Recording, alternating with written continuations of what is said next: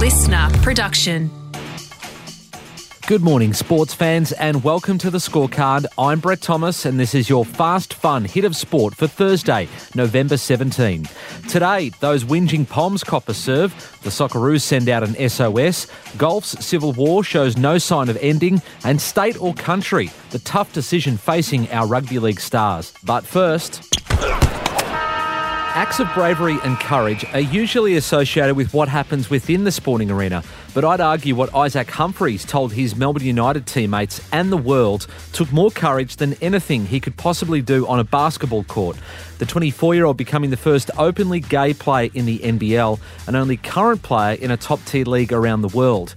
Getting to this point, though, took a massive toll on his mental health. Look, this is going to be probably one of the hardest conversations I've ever had in my life. A few years ago, I fell into a very dark place, a very lonely place. I couldn't be who I am, and I attempted to take my life. The main reason behind me becoming so low and being in that point is because I was very much struggling with my sexuality and coming to terms with the fact that I'm gay.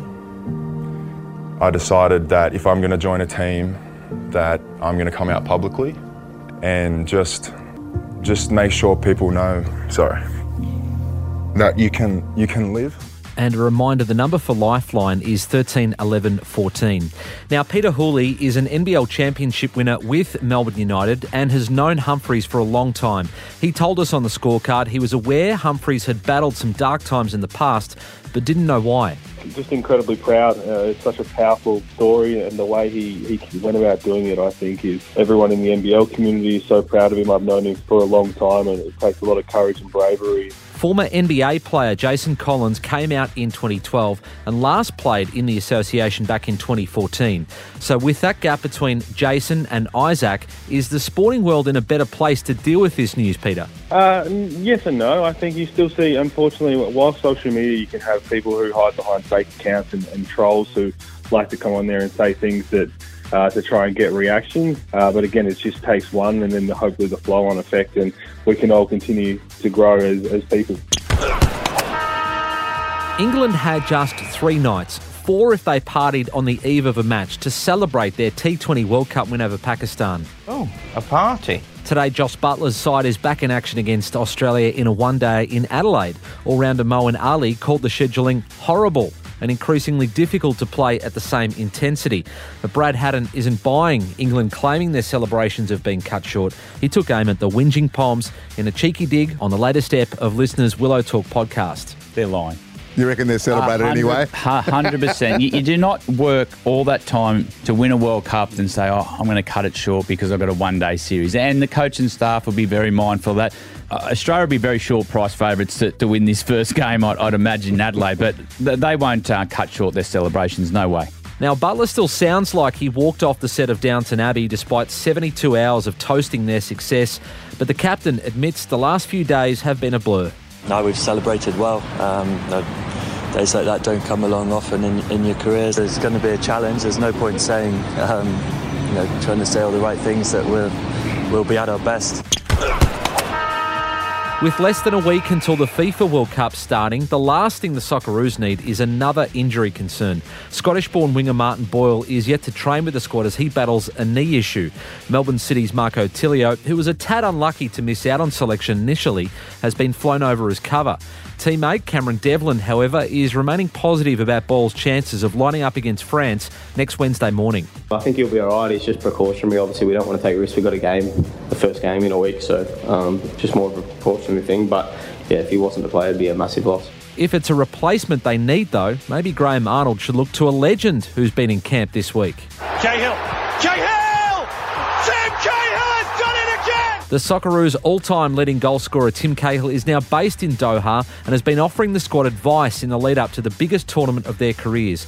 And Devlin, as a midfielder, is lapping it up.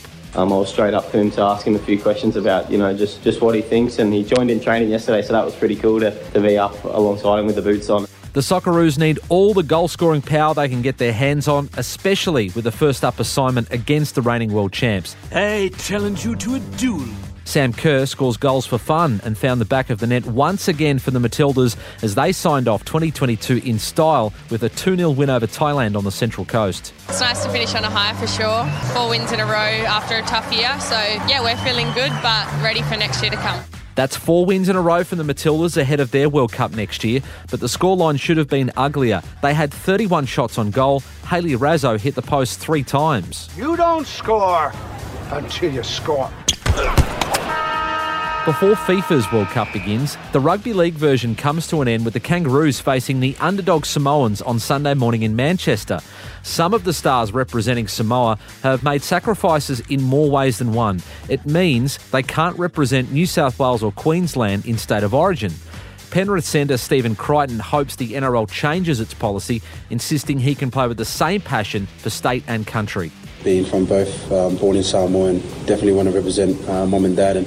But when it comes down to Origin and those big arenas, definitely want to represent where I grew up. It was Crichton's golden point field goal that broke England hearts and sent Samoa to its first World Cup final. Kangaroos coach Mel Meninga is hoping for something similar from Crichton's Panthers teammate Nathan Cleary, who hasn't quite found his feet or his kicking game in the green and gold. He still wants to learn. He works really hard at his game. One of the rewards he got from how hard he worked last week was a great game of footy and success.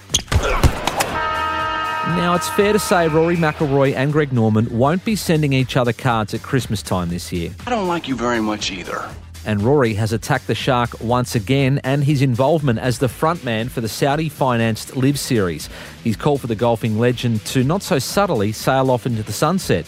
The world number one says it's the only way the PGA and Live can repair their relationship. I think Greg needs to go. I think he needs to just exit stage left, and he's made his mark, but I think now's the right time to sort of say, look, you've got this thing off the ground, but no one's going to talk unless there's an adult in the room. McIlroy is in Dubai for the European season-ending championship, while Norman launched Live's Australian event in Adelaide this week. And that's your fast, fun hit of sport for today. I'm Brett Thomas. Catch you tomorrow on The Scorecard. Listener.